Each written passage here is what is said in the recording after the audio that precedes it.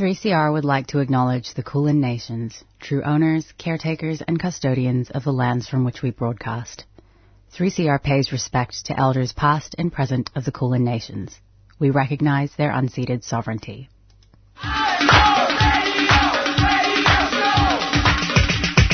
This is 3CR Breakfast. Oh, yeah. Alternative news, analysis and current affairs. Monday to Friday, 7am until 8:30am. Only double.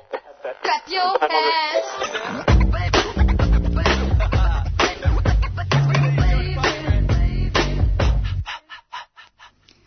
Good morning, listeners. You're on Thursday morning breakfast on 3CR 855 AM, and it is just gone 7 in the morning. Good morning, Malika. Good morning, Carly. Good morning. Sorry, Rosie. I'm so far away. It could be Carly.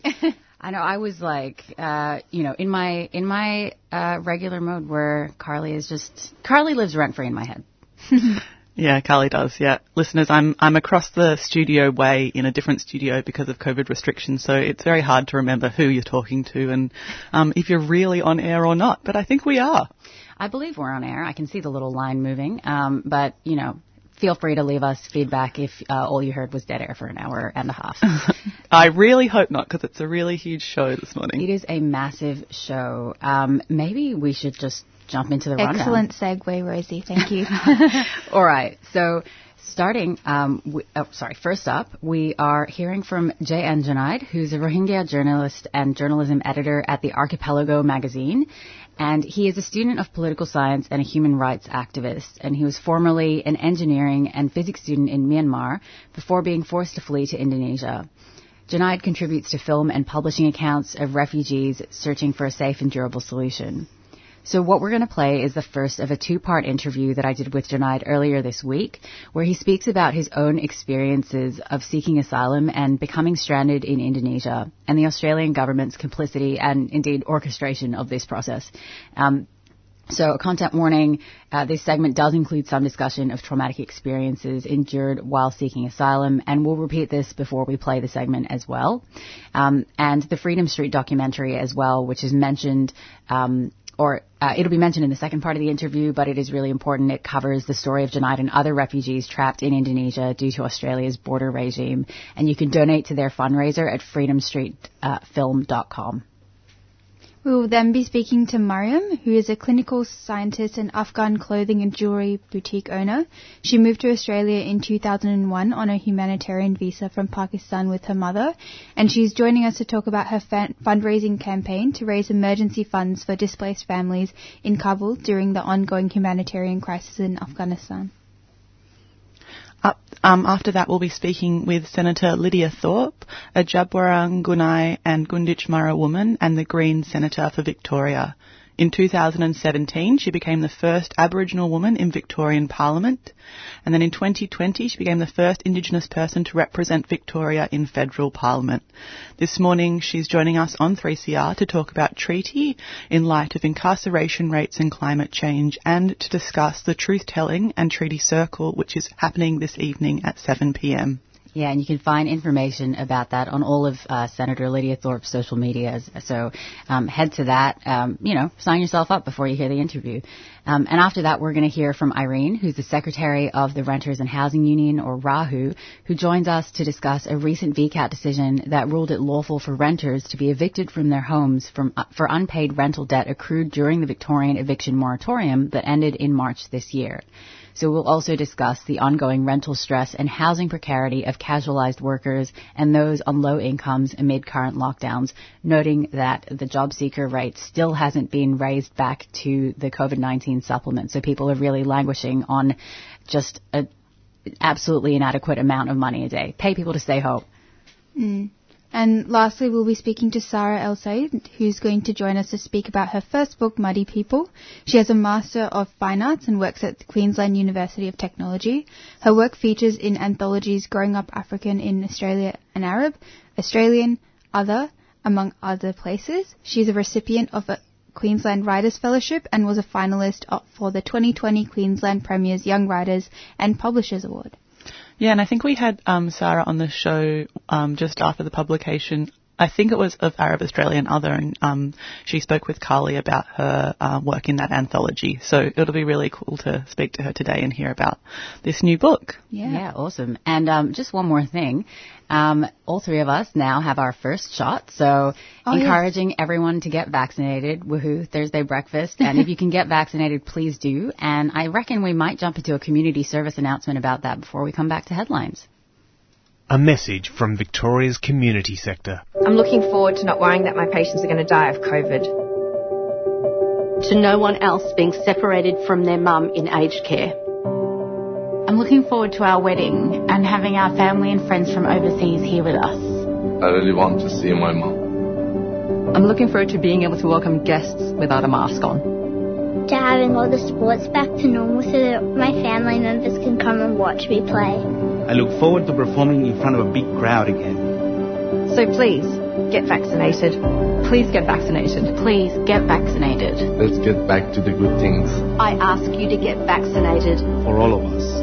Please get vaccinated.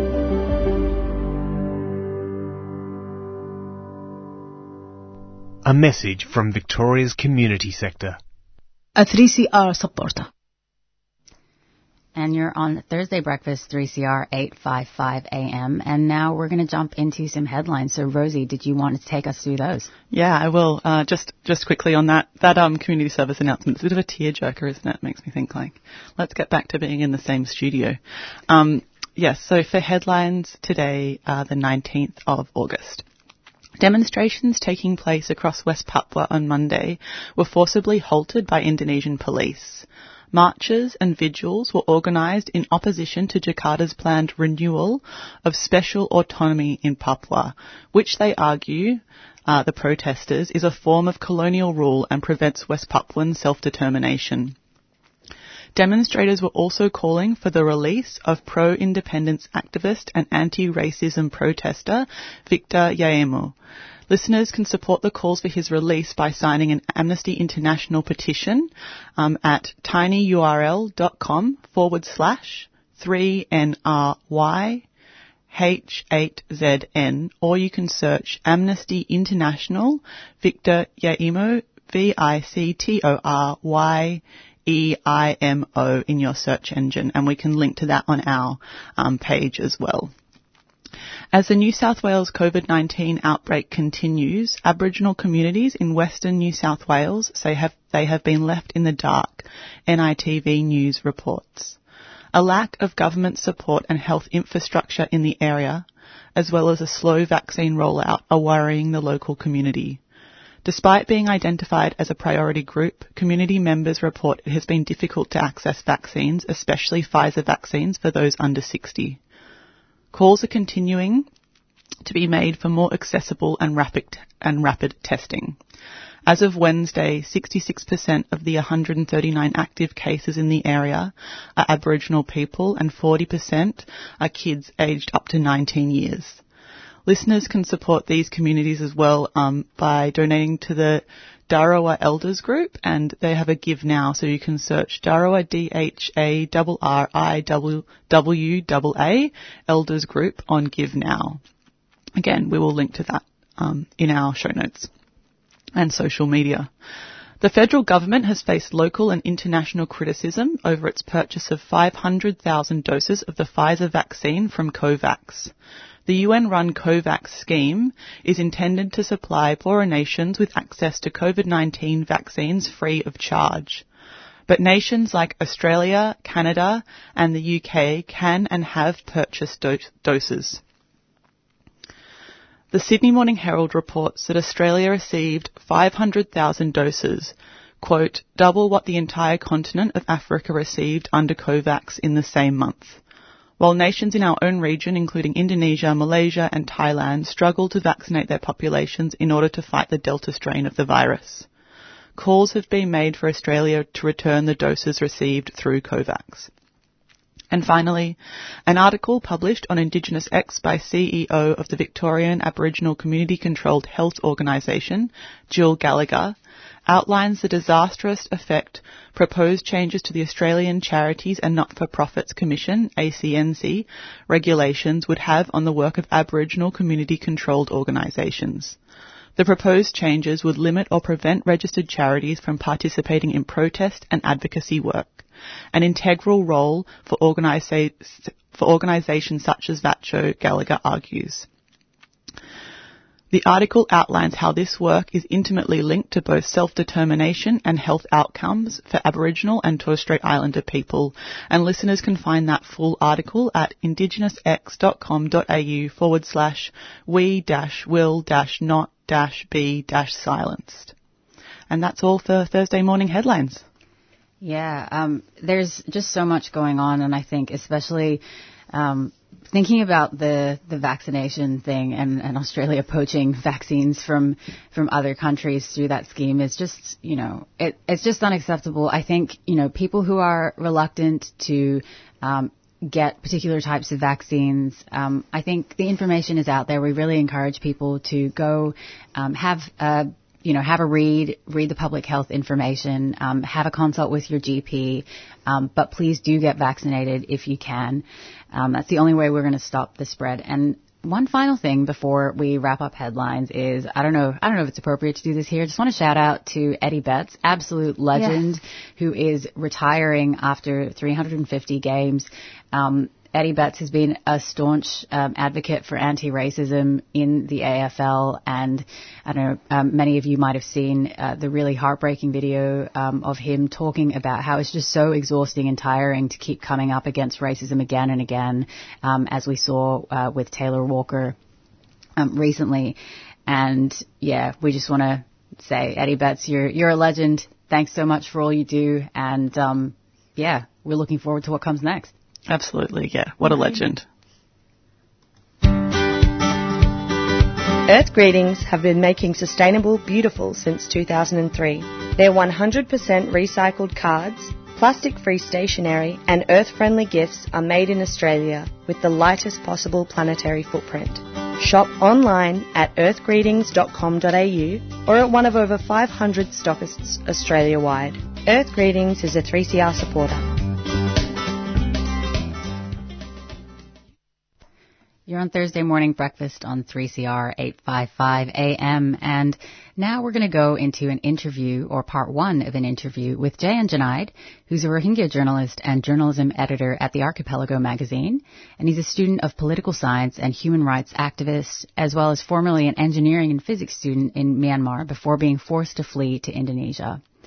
So, as mentioned, this is the first of a two-part interview with Junaid, and the second part is going to be played next Thursday, but then hopefully we're going to be able to play the whole interview after that. So tune in next Thursday for the second part, but also a heads up about where to listen to the interview in full. And in this part, he speaks about his own experiences of seeking asylum and becoming stranded in Indonesia and the Australian government's complicity in this process. So, a content warning, this segment includes some discussion of traumatic experiences endured while seeking asylum, which may be distressing to listeners who are refugees or from refugee backgrounds. And if you need to speak to someone about this, you can call Lifeline 24/7 Australia-wide on 131114. In 2012, I was studying at the university in Rakhine State when the military conducted a genocidal attack on the Rohingya.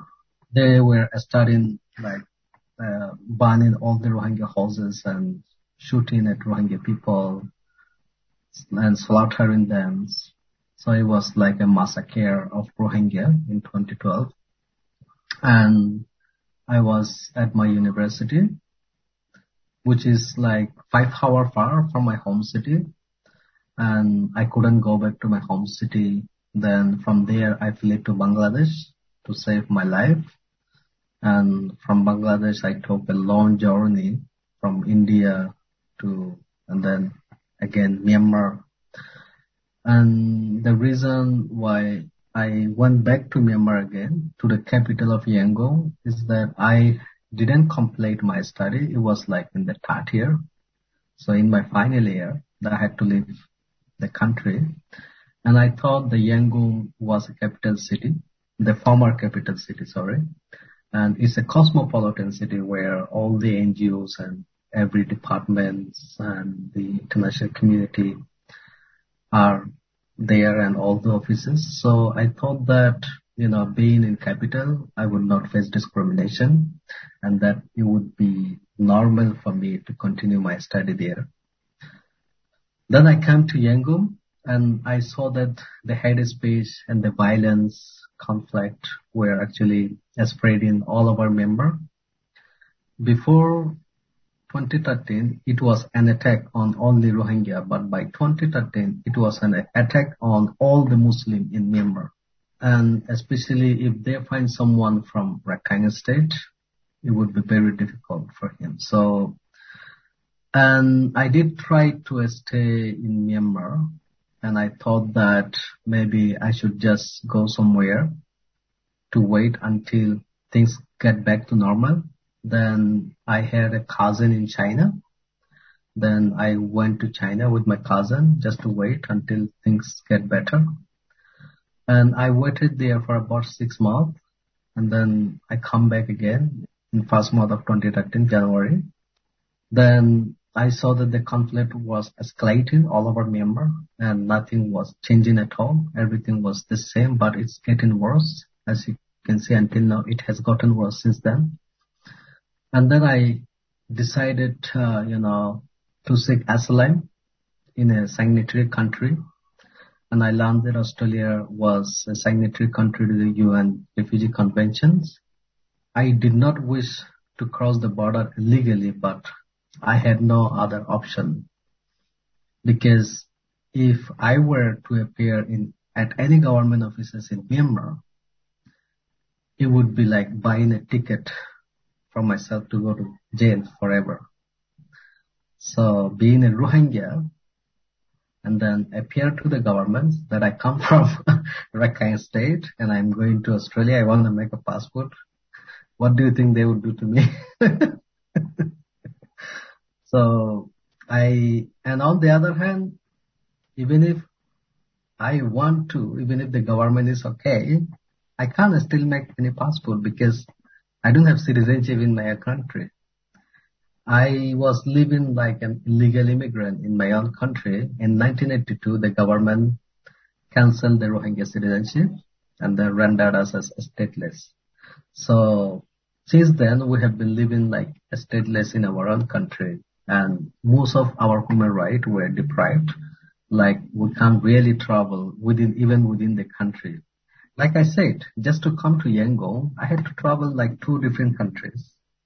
So again, I had to cross the border illegally.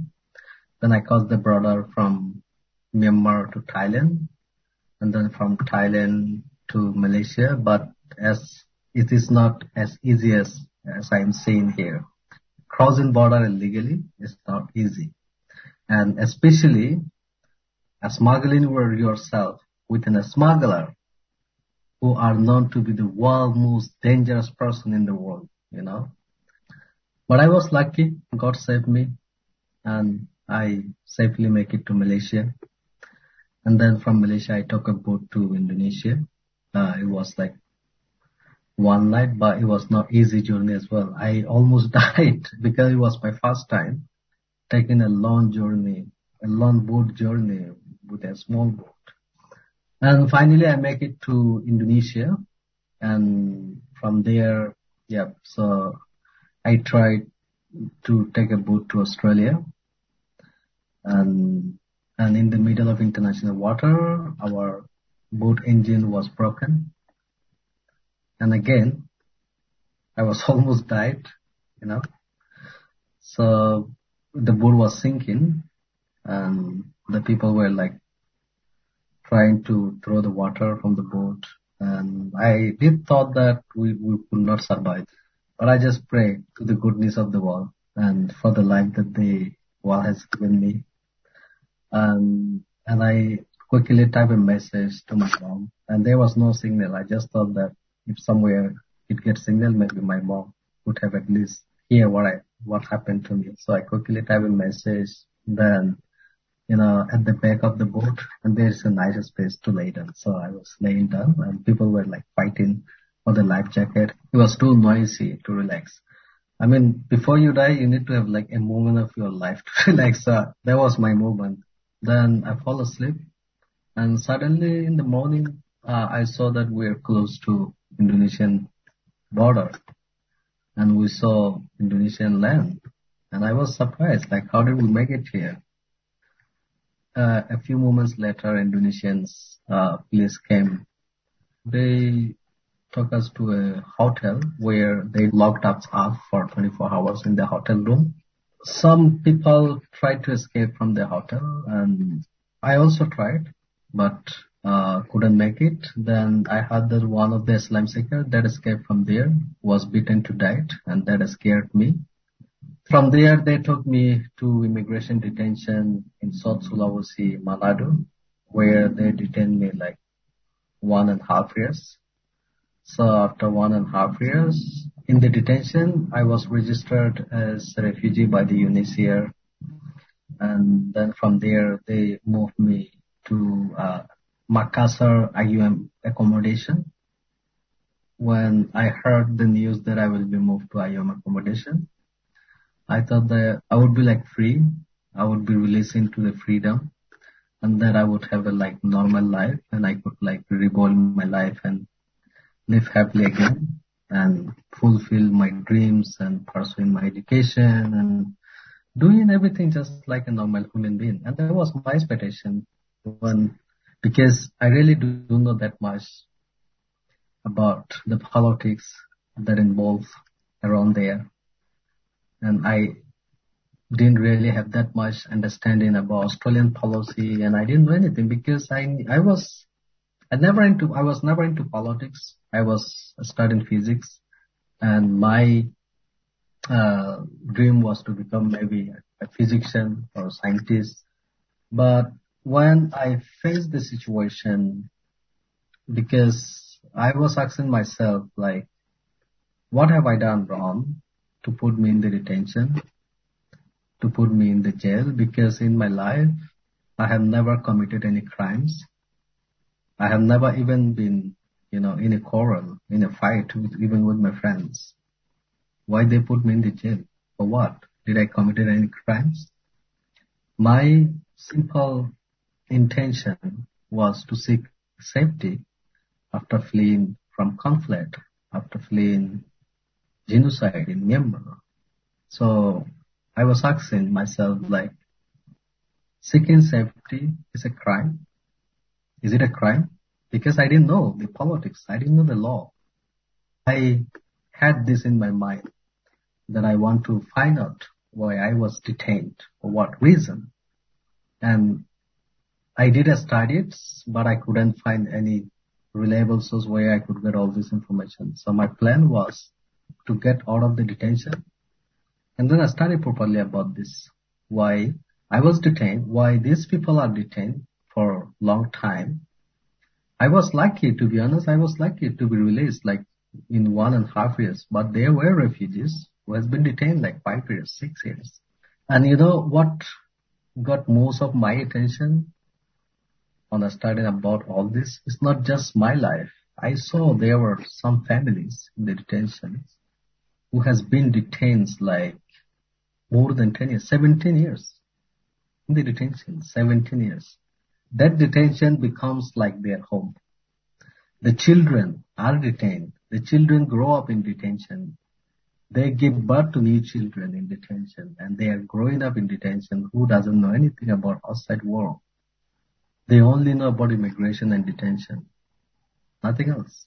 So they have been imprisoned ever since they were born. So this got me like really think about why the world system is really treating differently to these innocent people who are just seeking safety.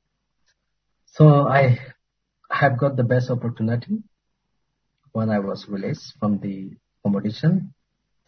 And then I had the internet and I have the mobile, and I start browsing about this thing. And then later I wanted to know more about politics. Then I joined an online university based in Germany. And I did courses in political science, and later in international politics, and then in journalism.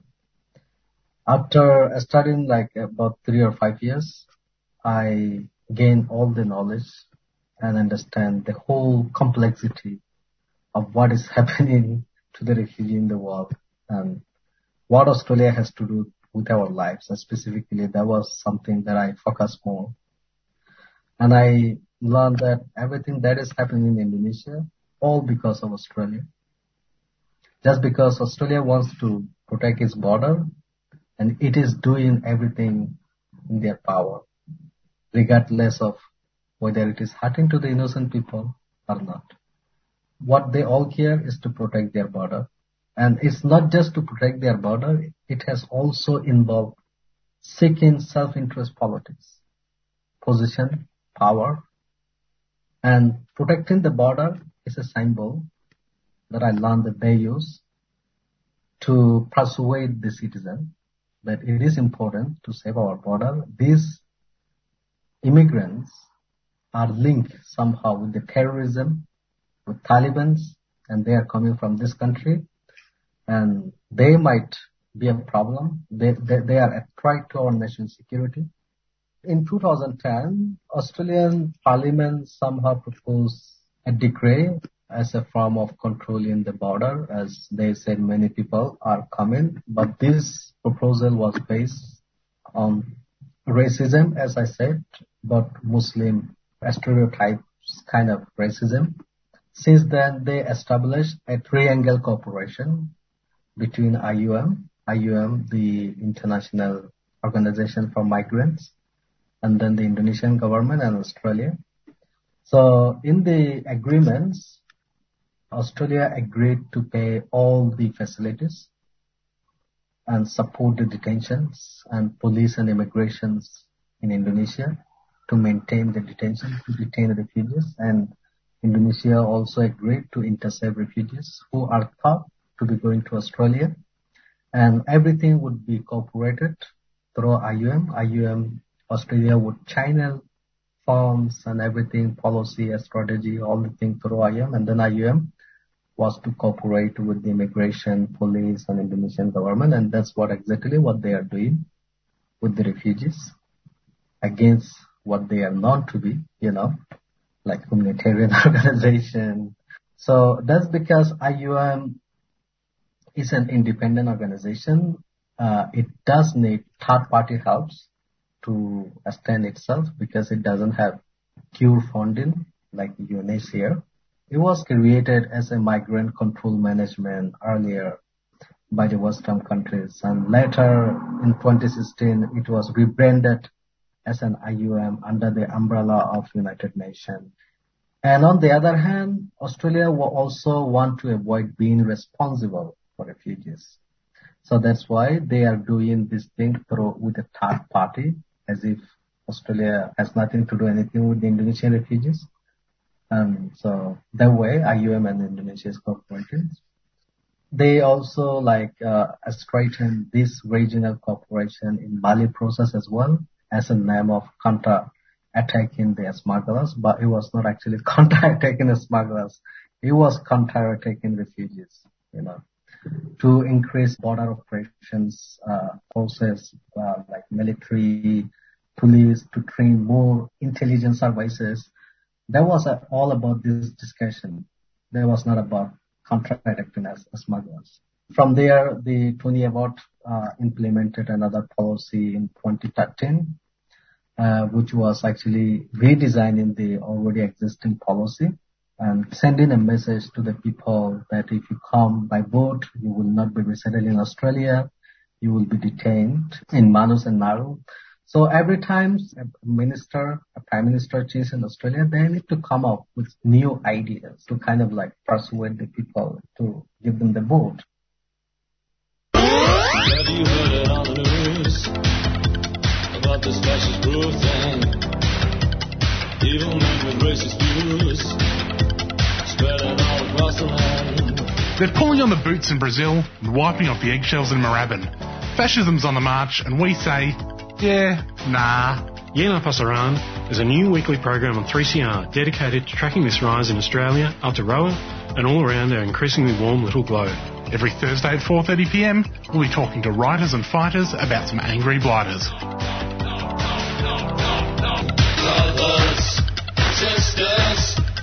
leave that fascist groove thing.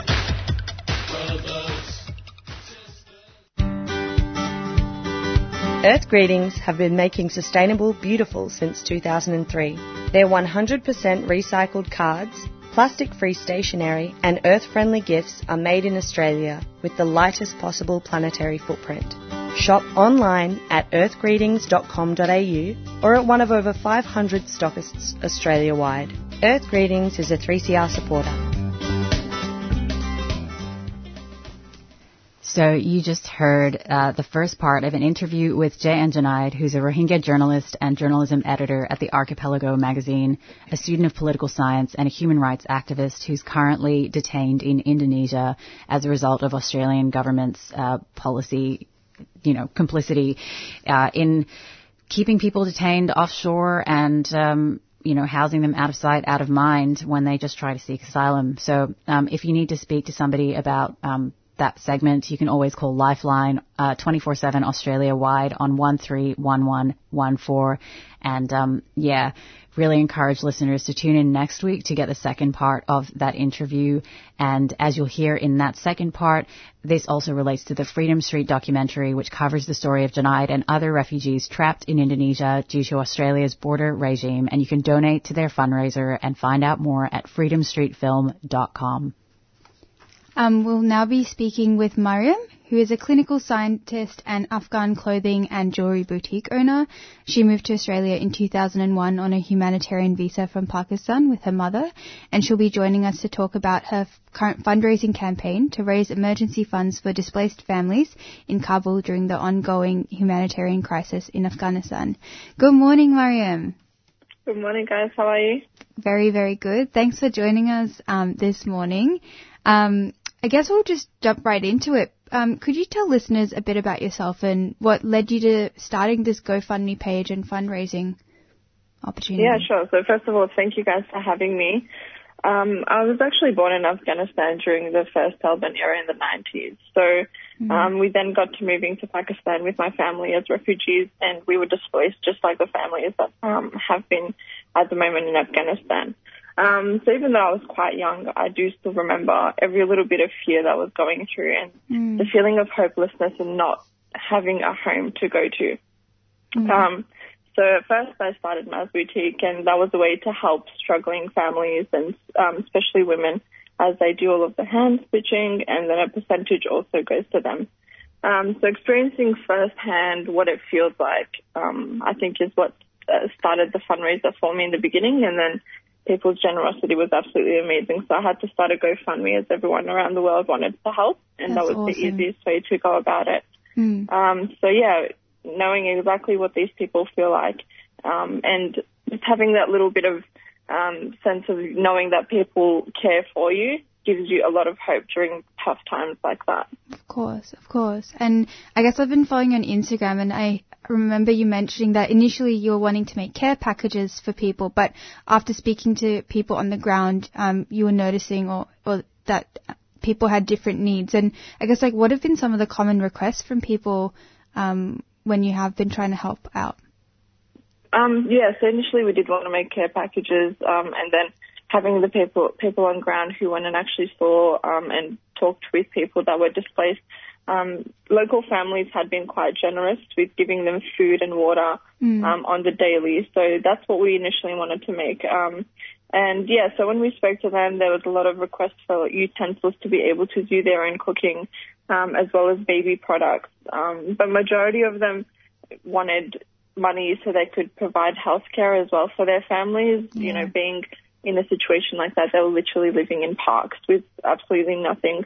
So some of them were unwell. So that's why we thought giving them money would be the best.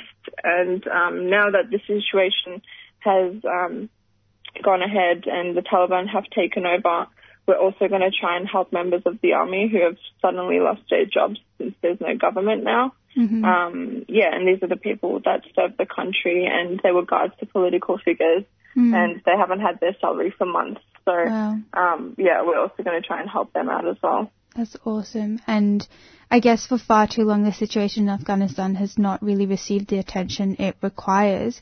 What would you recommend for people that might be interested in maybe learning more or doing more to support the community at the moment? Yeah. So this is the first time I've seen Afghanistan actually get the attention it deserves, and it's definitely power of people uniting. So it's amazing to see. For anyone interested in supporting the community, please just share news about the situation that's at hand, self-educate and know what's going on and why this is happening. Take action and take part in petitions, protests, write letters to your MPs to be able to help Afghan refugees that are currently in Australia or in Indonesia, any detention centres, and to be able to get anyone, especially at risk at the moment, minority groups out of Afghanistan. And it literally just takes a couple of minutes. So letters to your MPs have already been written on how they can help. You just need to put your name on it. There is links on on the Maz Boutique Instagram as well, and I'm sure a lot of any Afghan friends that you have will be able to tell you about it also. Yeah, and how do you spell Maz Boutique for anyone that might want to follow you on Instagram? So it's MAZBOUTIQUE.AU. Awesome. And also for anyone who is wanting to support Mariam's ongoing GoFundMe campaign, I think if you just search Kabul Funds on GoFundMe, they can be redirected to your page. Is that correct? Yes, that's right. Yeah. So there's the GoFundMe page, which GoFundMe are currently reviewing, and then there's also funds can directly be sent to myself again, which is in the charity highlights of my Instagram. Awesome. So for anyone interested, probably the best first stop would be checking out Maz Boutique and then going from there. And any final kind of messages that you want to amplify for listeners joining in today, Mariam? Yeah, definitely. So, like I said, the outreach and everything has been absolutely amazing. And I feel like this is a generation that really, really does matter. And what we do can help every single matter around the world. And the power of social media is unmatched. So like I said, I started this on my personal Instagram. I didn't have a huge amount of following, but every little bit has helped, and that's got other people to spread awareness. So please just don't stop talking about the matters, the people of Afghanistan. And no matter how small your platform, don't stop posting about it just after this phase is over. Because like so many other issues, it's gained widespread attention, and it's been amazing. So when we start to let go of this message, we're letting go of hope and for freedom of people. So speak up for the people that can't speak up for themselves, and a couple of seconds can change their lives. For sure. That's some really powerful words, Mariam. Thank you so much for joining in today and sharing your story and sharing this platform that you're creating. And yeah, for listeners that are interested, go follow her on Maz Boutique on Instagram, and also check out her GoFundMe page. If you just search Kabul Funds, or her Instagram account can redirect you there. But yeah, thanks again for joining in today, Mariam. Thank you guys for having me. No problem. So we just spoke with Mariam, who is a clinical scientist and Afghan clothing and boutique owner of Maz Boutique, and she just joined us today to talk about her current GoFundMe campaign to raise funds for displaced families in Kabul during the ongoing humanitarian crisis in Afghanistan. And for people interested in donating or hearing more from Mariam, you can check out our Instagram page, Maz Boutique, that's MAZBOUTIQUE, or check out the GoFundMe page and just search Kabul Funds.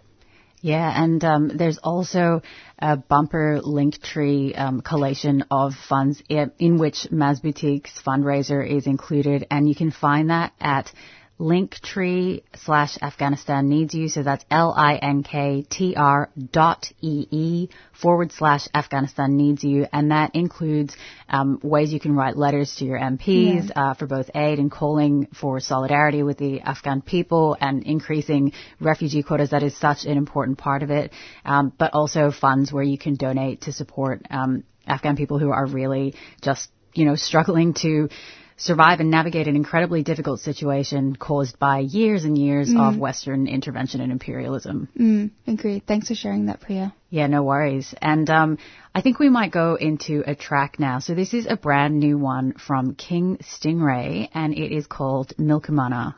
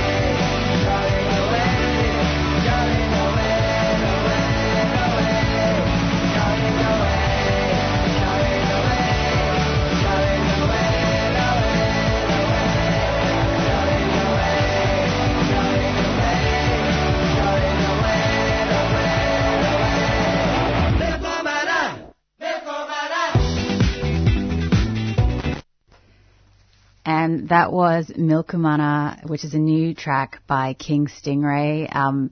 There's a really awesome music video that also just dropped, and we recommend having a look at that as well, because I think we could all use a bit of a lift right now, and that definitely provides it.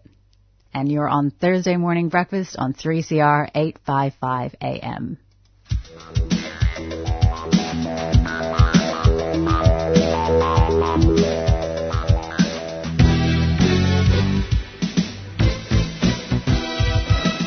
Hi, I'm Jeffrey. I'm Alphonse. I'm Erwin. And we are from the Voice of West Papua. Tuesday 6:30 until 7:30 p.m. News and music from West Papua.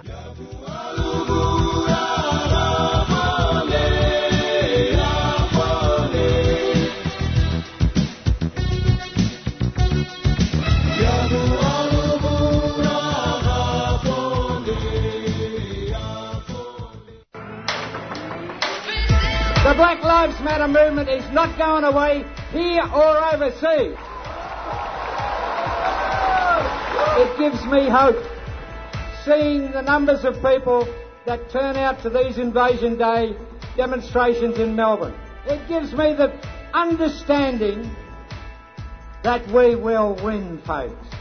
We will succeed.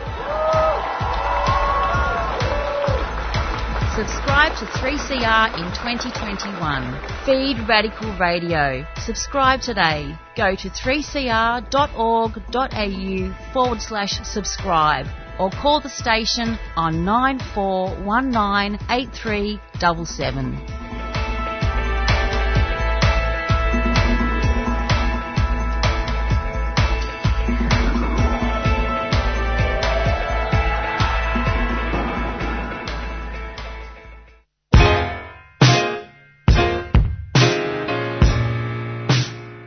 So, here you are, too foreign for home, too foreign for here, never enough for both. Ijuoma Umebinyo, Diaspora Blues. What makes you smile and adds a spring to your step? What does it mean to belong? And how do we build a home away from home? Diaspora Blues is a show that contemplates what is and what could be. Join Busto and Bigwa every Monday at 2:30 on 3CR Community Radio.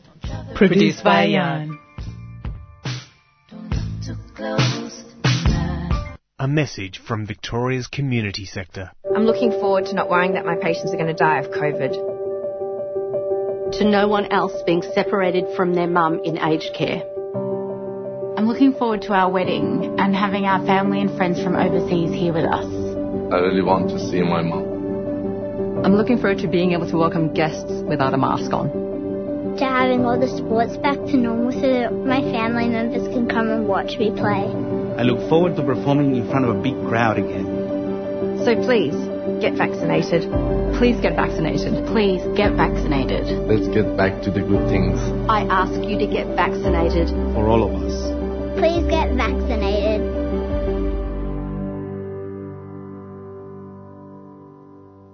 A message from Victoria's community sector. A 3CR supporter.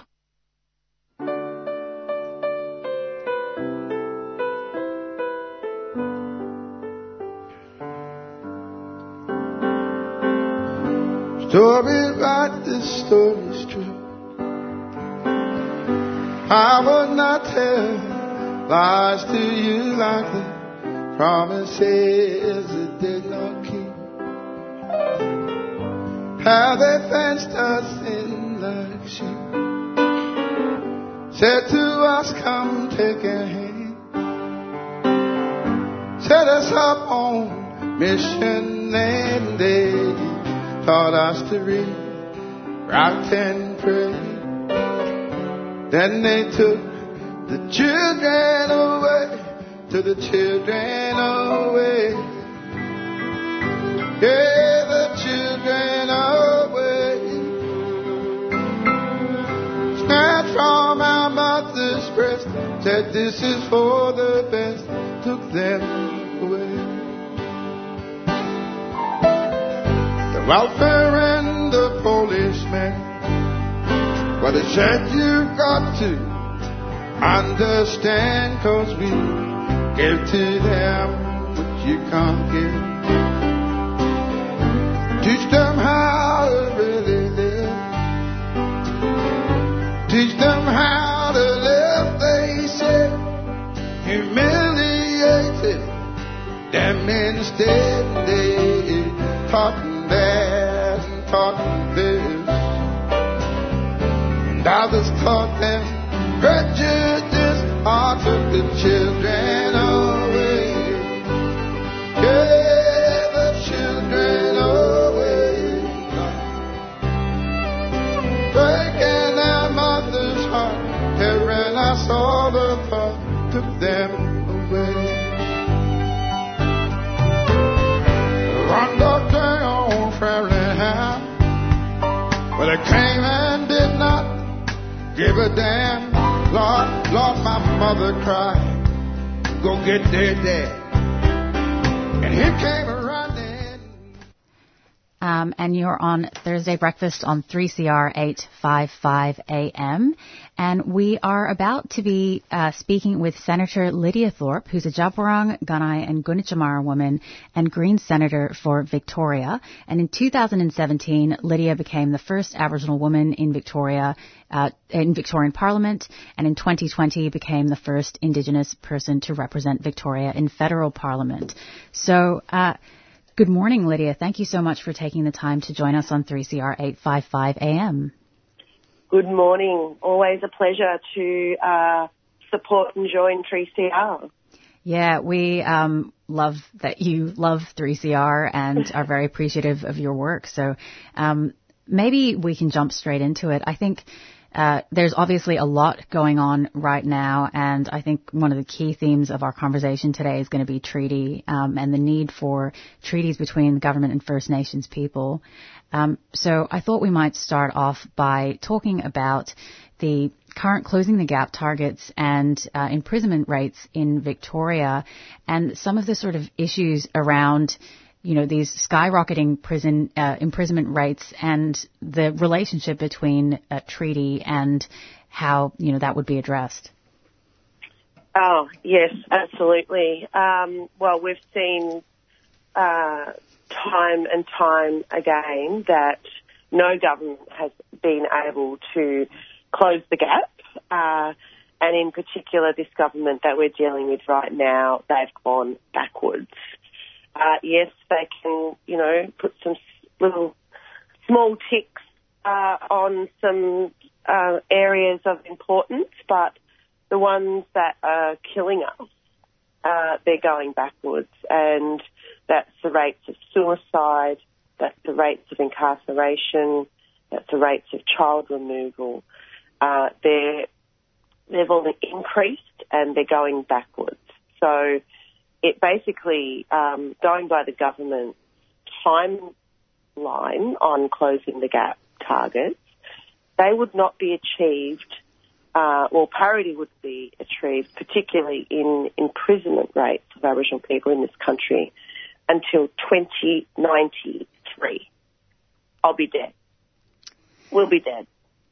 So, what have we got to look forward to if we've got a government that says, we'll reach parity in 2093. A government who will not implement the full recommendations of the Royal Commission into Aboriginal Deaths in Custody. And then, we look at Victorian government where imprisonment rate, particularly of our women in Victoria, has gone up 174% from 2010 to 2020. And then we have more than half of our women in prison who have not even been sentenced for a crime.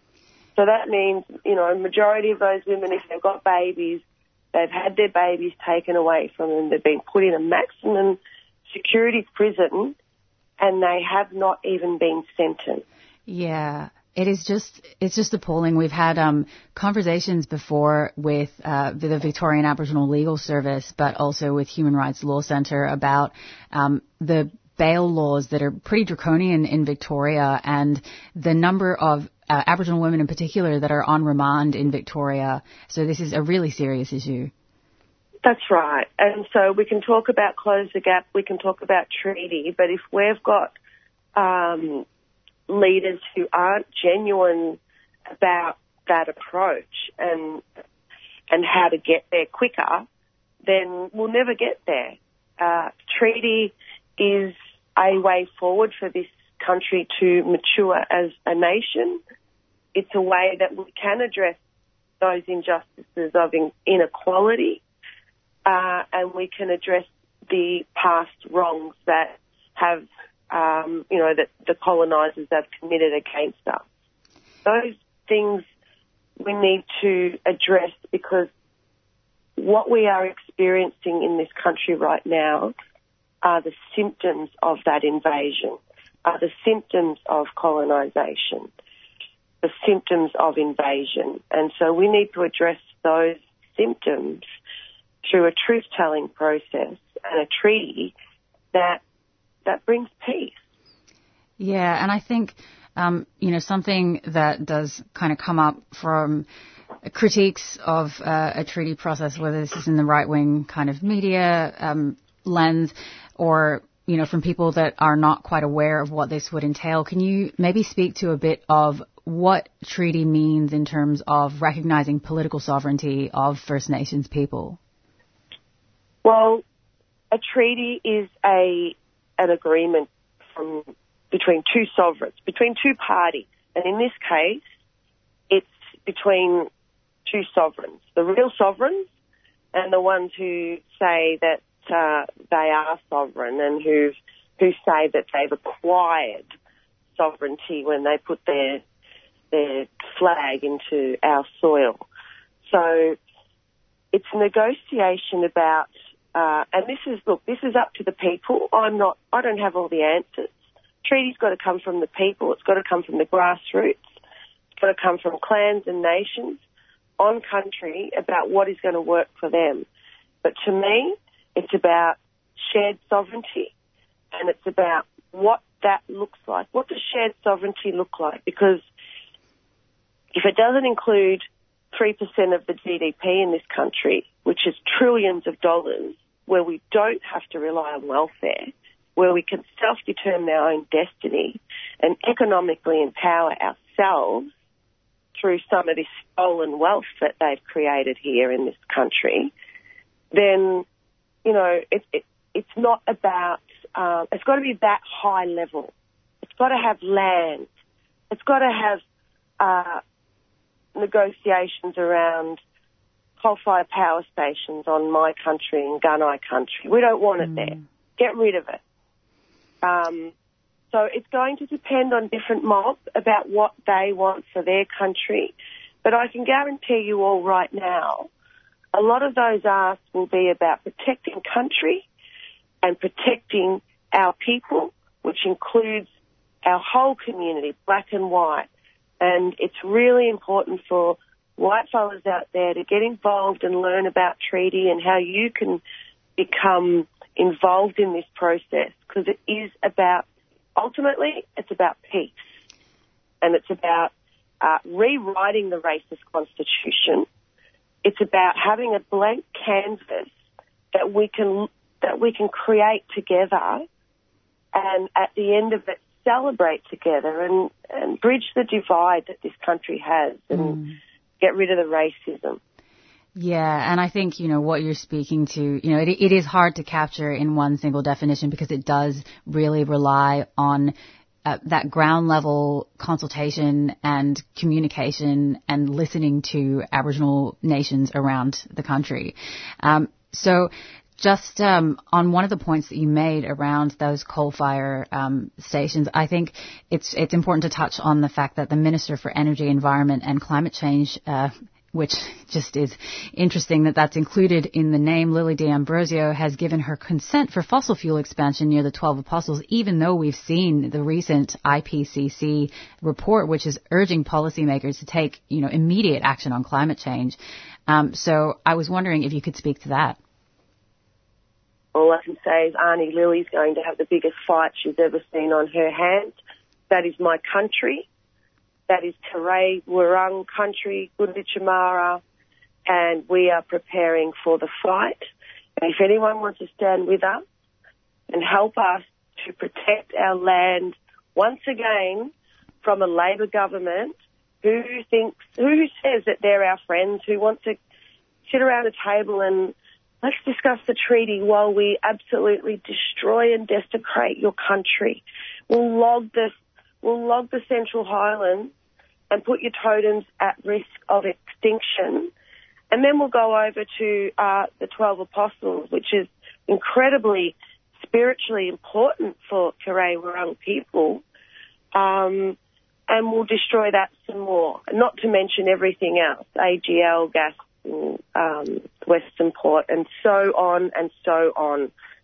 The only way we're going to get this dodgy Labor government to listen to us is to protest and to write them letters and to hound them like they've never been hounded before, because they have no consent to destroy our country. No consent. Yeah, and I think on that, I think it's also really important to remember back to early in 2020, where there were a lot of platitudes from various governments around the need to all of a sudden attend to First Nations, care for country, and knowledge for, caring for the land. But then when it comes back to the extractive industries, that's all forgotten. So before we wrap up... Go ahead. Can I just add, it's also manufacturing consent through their cultural heritage legislation. And it's, they pick off blackfellas to agree with them, and they leave the most disgusting mess behind them, where a whole community is devastated and fighting one another because of the government intervention from the absolute beginning that picks us off against each other, and that's got to stop also. Yeah, no, thank you for raising this. And before we wrap up, can you just tell listeners a little bit about the Truth Telling and Treaty Circle, which is on today, 19th of August, on Zoom at 7 p.m, and where people can tune in? Oh, look, it's an incredible opportunity for people to have a listen and to finally stop listening to me about treaty and listen to some other people, particularly some experts that have been working in this space all their lives. So we've got Uncle Michael Mansell, and we've got Uncle Michael Anderson, who have both been on this journey for a long time. But we also have the amazing Celeste Little, who's the candidate for Cooper, who's going to give Jed Carney a very good run for her money.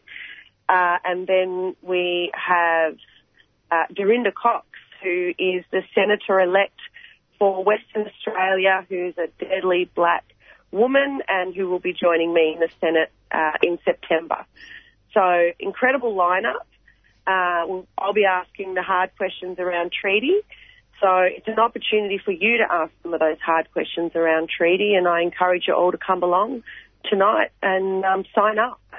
Yeah, wonderful. And you can find information for how to sign up on Senator Lydia Thorpe's social media. There'll be links, so you can find you on Facebook, Instagram, Twitter. I know, but yeah, is there anything else that you wanted to plug before we wrap?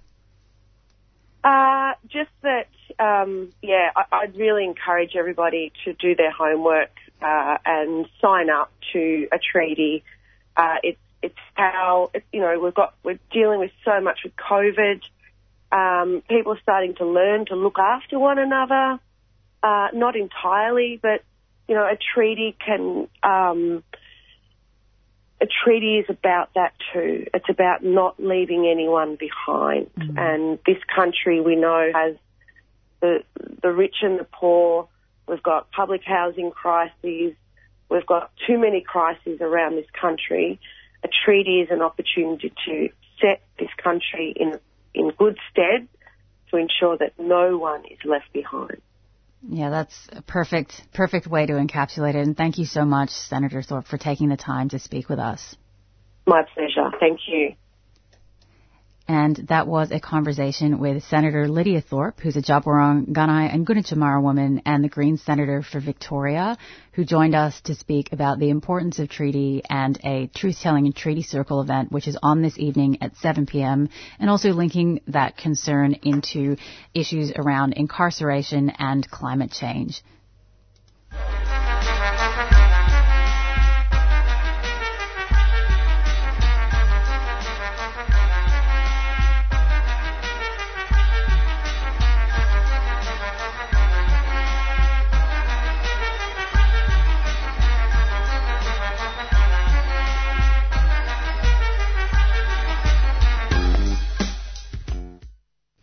And you're you're on Thursday morning breakfast on 3CR 855 AM. It is just gone 8:04 in the morning. And Rosie, your interview's up next. Yeah, so this morning we're going to be speaking with Irini from Rahu.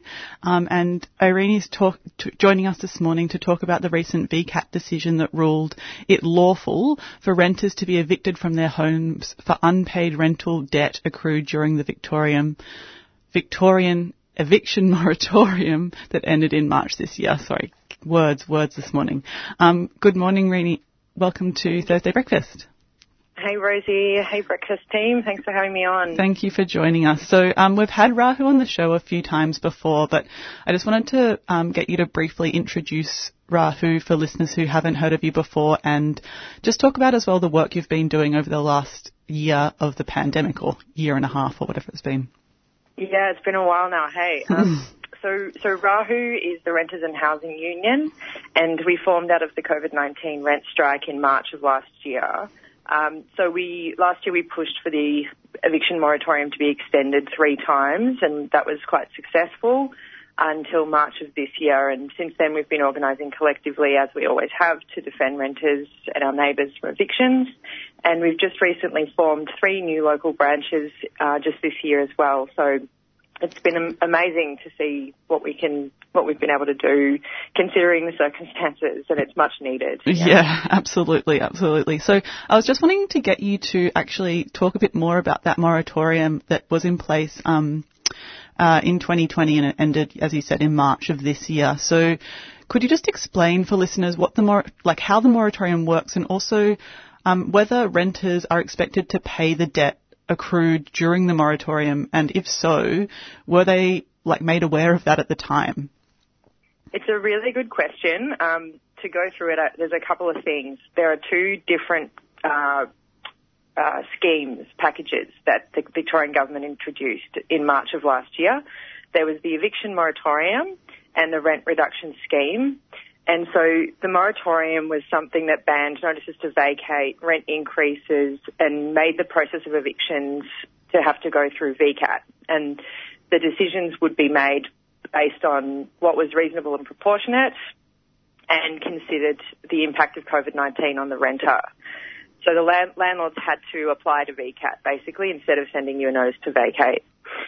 In terms of the rental debt, that came out of the rent reduction scheme predominantly, because the Victorian government expected us to come to the table in good faith with landlords and agents, and the effect of that has meant that those agents and landlords denied and protracted those reductions requests.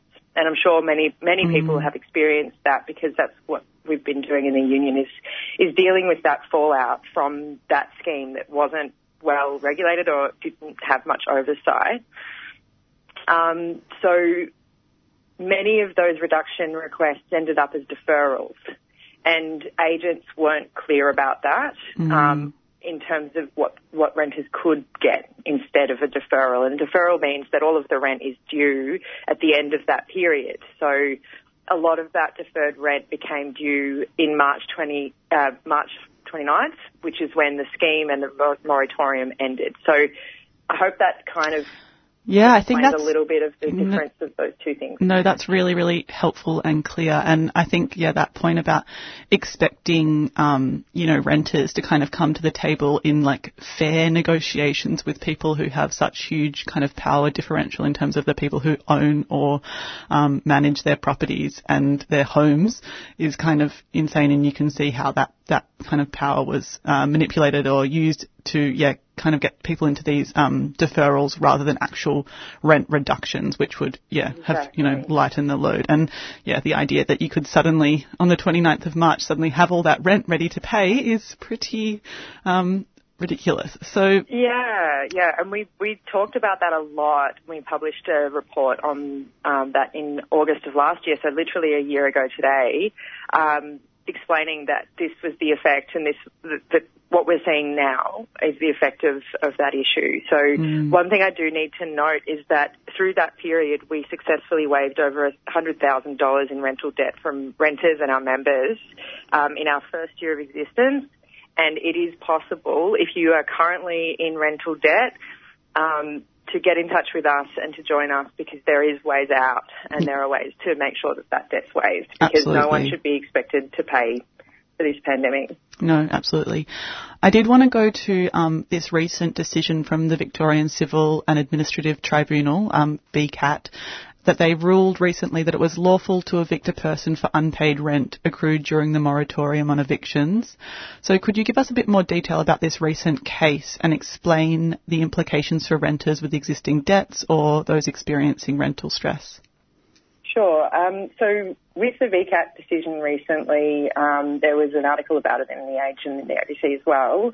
Basically, it was a case of a woman who was on JobSeeker, who lost her work over COVID and accrued debt in her rental property. So it's a really common situation, and it speaks volumes to the fact that we actually need the moratorium and its protections still today, because, of course, she can't be expected to pay that debt. The VCAT decision ended up going to the director of VCAT to have further consideration on it. But at the end of the day, we're talking about trying to come up with a solution under normal legislation that is just not adequate for a global pandemic. So for a lot of the time when we're supporting our members in these kinds of situations, we do successfully waive the debt, particularly for people who are of low income.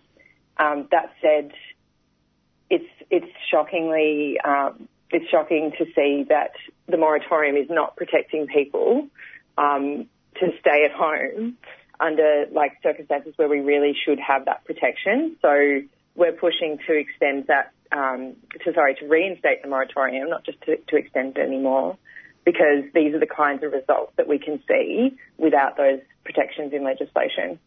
Thank you. Yeah, it's really important, I guess, to see that it is actually the fact that this kind of legislation has ended, and so now we're operating in this quote-unquote normal legal space where it's just completely, inadequate, as you say, to the current conditions, because we're still in this global pandemic. And just to go on to that, I wanted to ask about, currently, obviously, we're all in lockdown in Victoria, in Melbourne at least, and there are these various kind of one-off payments that people can apply for, as well as support food packages.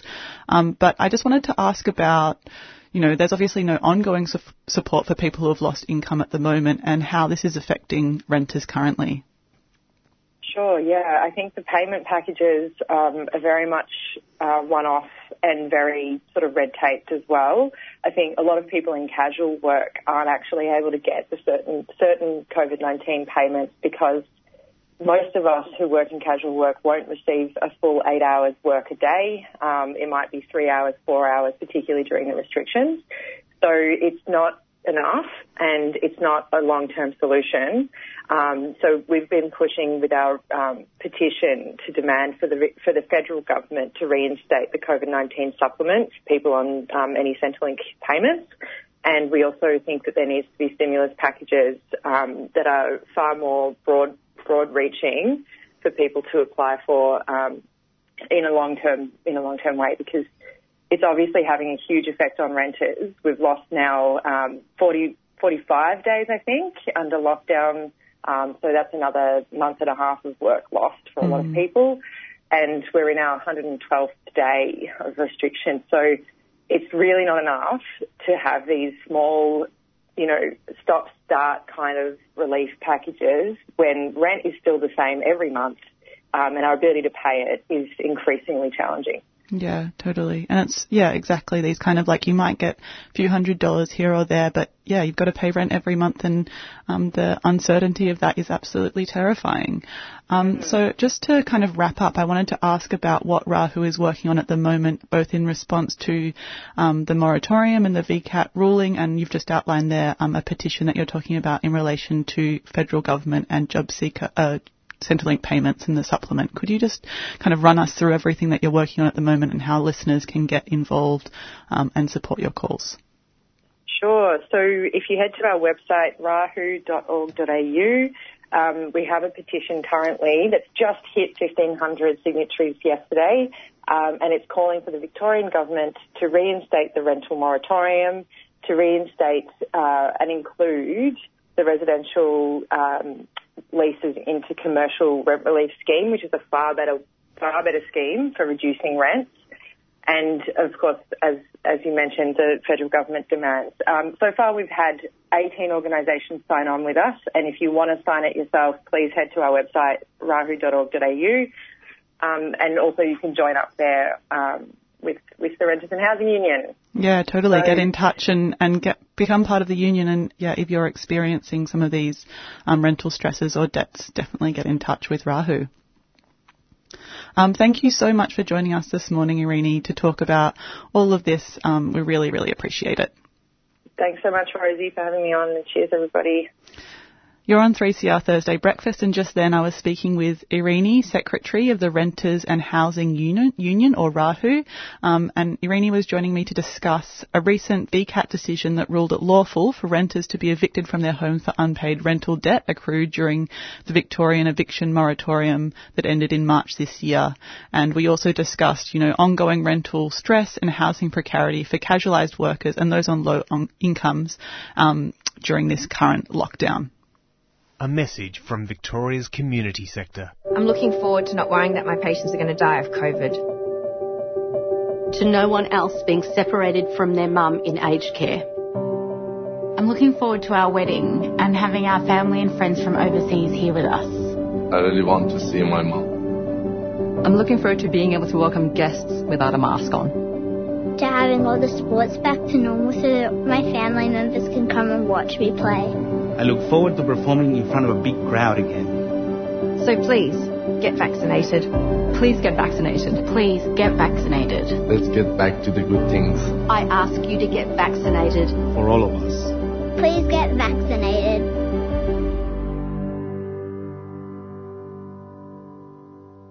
A message from Victoria's community sector. A 3CR supporter.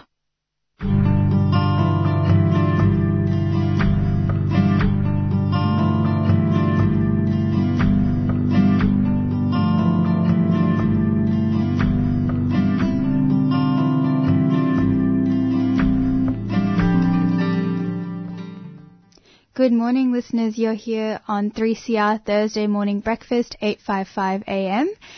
We are now going to speak to author Sarah El-Sayed, who's going to join us to speak about her first book, Muddy People. Good morning, Sarah. How are you?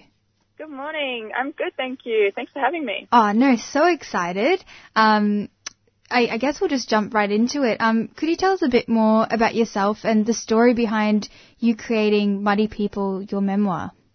Sure. So this story is about me and my family. So I was born in Egypt, in Alexandria, in the mid-90s, and we migrated to Brisbane, Australia in early 2002.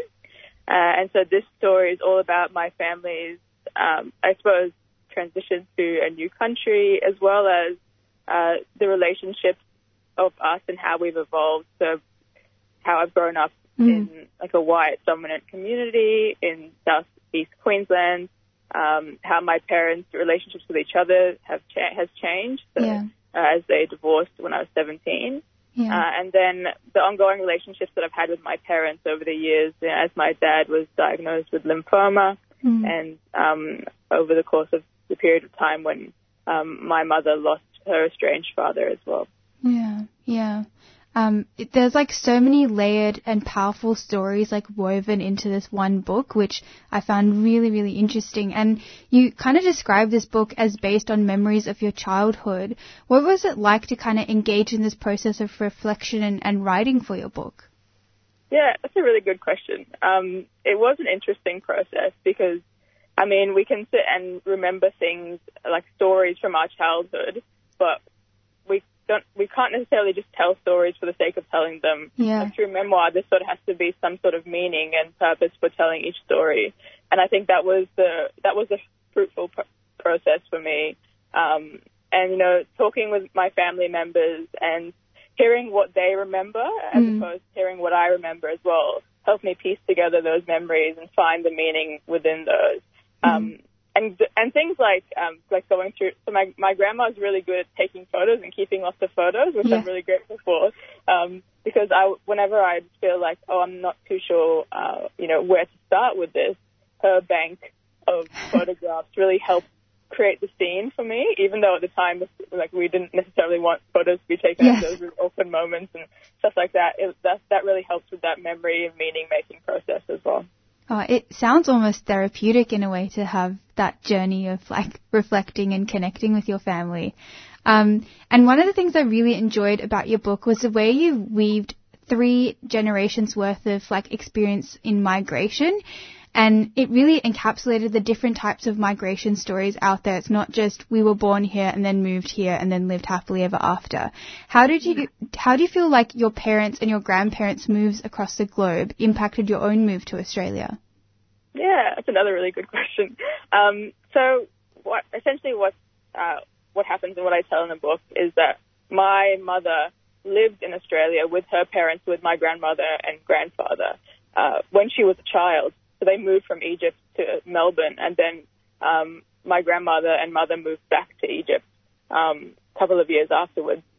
So we were, like, within our family and my family lines, there's always been migration moving around. And, I mean, it made it technically easier for, like, my mother's children, so me and my brother and my sister, to become Australian citizens because she was already a citizen. It was more difficult for my father because he wasn't, so he had to go through the whole visa process and becoming a citizen. But we automatically became citizens once we moved here. So that technically made it easier. But it adds a layer of complexity because it's sort of, it's harder to know where you, like, quote unquote, come from. Yes. And I talk about that a little bit in a chapter about my mother, where I say, like, to me, her voice sounds like she has no accent. Like, it's just like a no accent voice, like nothing from her to me. And I think that's because I don't feel like she's particularly tied to anywhere. Like, she's sort of this transient being. And that's sort of reflected in our experience as well. Like you said, it's not just from we were here in one time and then we're now here and that's it. It's sort of like we're always moving. No, and I really loved, that was one of my favorite aspects of the book when reading through it. And in your acknowledgement, you also shared that it has been a privilege to share your voice and stories through this book as the stories of Arabs continue to be erased. What advice do you have for other Arab writers looking to document and share their stories? Yeah, my advice is that they should definitely do it, despite the difficulties that they may face, whether that's within the publishing industry or within media. Like, just do it.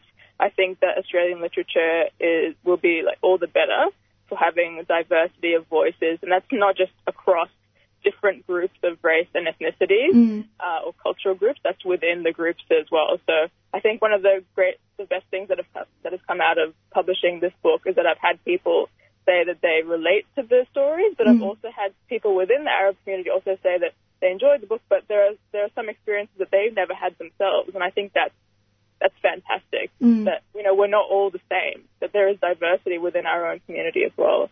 So my advice would be to do it, and so we can see the plethora of diversity within our communities. I think that's a really important point, like showcasing that there is diversity even within our cultural groups, and not all of us are going to identify with the same story. So we need to be telling loads of different stories, not just one for each group. And I guess lastly, could you tell listeners where they can purchase your book and how because really, truly, it is a wonderful book and would recommend. But, where can listeners purchase your book? Oh, totally. Yeah, so you can purchase it in most places. So I know, like, online stores, but you can also purchase it directly from my publisher's website, so Black Ink. But it's in most major bookstores and online, so I'm sure you can search the title Muddy People, and there'll be a couple of different options to purchase there. Yeah. And I guess before we wrap up, could you tell us about some of the writers you're currently loving or what books you're reading at the moment? Yeah, so I'm currently reading another Arab-Australian memoir called The Mother Wounds by Imani Hazar. I don't know if you've heard that one. I'm going to write that down and check it out. She's a fantastic writer, artist, advocate, lawyer. Her writing is gorgeous. The story is absolutely heartbreaking, but told with such grace and ferocity as well. I'm just loving it. You've already convinced me. But yeah, thank you so much for joining us this morning, Sarah, and kind of sharing your process through writing this book. And for listeners out there who are looking for a book during lockdown number 6, would definitely recommend it. So check out online or even through Black Ink, the publishers of books. But yeah, thanks again for joining us, Sarah. Thank you for having me. No problem. See ya. Bye. You're listening to Thursday Morning Breakfast. We just spoke to Sarah El-Sayed, an author who just released her first book, Muddy People, and you can check out that book online or through her publishers, Black Ink. And we are coming up to the end of the show on 3CR Thursday Morning Breakfast, and what a massive show it was. So we might take you back through some of what you've heard today. So first up, you heard from J.N. Junaid, who is a Rohingya journalist and journalism editor at the Archipelago magazine. He's a student of political science and a human rights activist, formerly an engineering and physics student in Myanmar before he was forced to flee to Indonesia, where he is now stranded due to Australian border policy. And that was the first part of a 2-part interview with J.N. Junaid, and the second part is going to be playing next week on Thursday Breakfast, so make sure you tune in again next week to catch that, and also every week for Thursday Breakfast. You can also find out more information about his experience at the Freedom Street documentary website, which covers the story of Junaid and other refugees trapped in Indonesia due to Australia's border regime, and donate to their fundraiser at freedomstreetfilm.com. We then spoke with Mariam, who is a clinical scientist and Afghan clothing and jewelry boutique owner, and she joined us to speak about her current fundraising campaign to raise emergency funds for displaced families in Kabul during the ongoing humanitarian crisis in Afghanistan. And for people that are wanting to learn more, you can check out her Instagram page, Maz Boutique, that's MazBoutique, or find her campaign on GoFundMe by just searching Kabul Funds. And then after that, we were joined by Senator Lydia Thorpe, who's a Djabwurrung, Gunai and Gunditjmara woman and the Green Senator for Victoria. And she joined us on 3CR to talk about treaty in light of incarceration rates in Victoria and also climate change, thinking about the 12 Apostles drilling plan, and people should really be pushing back against that. She also discussed the Truth-Telling and Treaty Circle event, which is on this evening at 7 p.m., and you can register for that through all of her socials. So she's on Facebook, she's on Twitter, and on Instagram. So find out more information, register, and tune in, because it'll be a really important discussion and opportunity to learn more about treaty. And then we spoke with Irini, Secretary of the Renters and Housing Union, about the recent VCAT decision that ruled it lawful for renters to be evicted from their home for unpaid debt accrued during the Victorian eviction moratorium, and also ongoing problems of rental stress and housing precarity amid the current lockdown. And lastly, we were joined by Sarah El-Sayed, who spoke to us about her first book, Muddy People. She is a Master of Fine Arts and works at Queensland University of Technology, and her work features in anthologies Growing Up African in Australia and Arab Australian Other, amongst other places. She is a recipient of Queensland Writers' Fellowship and was a finalist for the 2020 Queensland Premier's Young Writers and Publishers Award. Yeah, and just a reminder for people that want to support, people in Afghanistan, but also some of the efforts by the diaspora to support displaced Afghans.